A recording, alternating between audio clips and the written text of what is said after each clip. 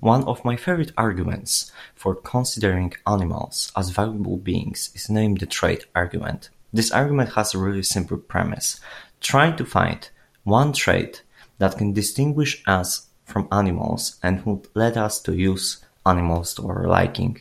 I think you simply can't find such a trait. Think about this way.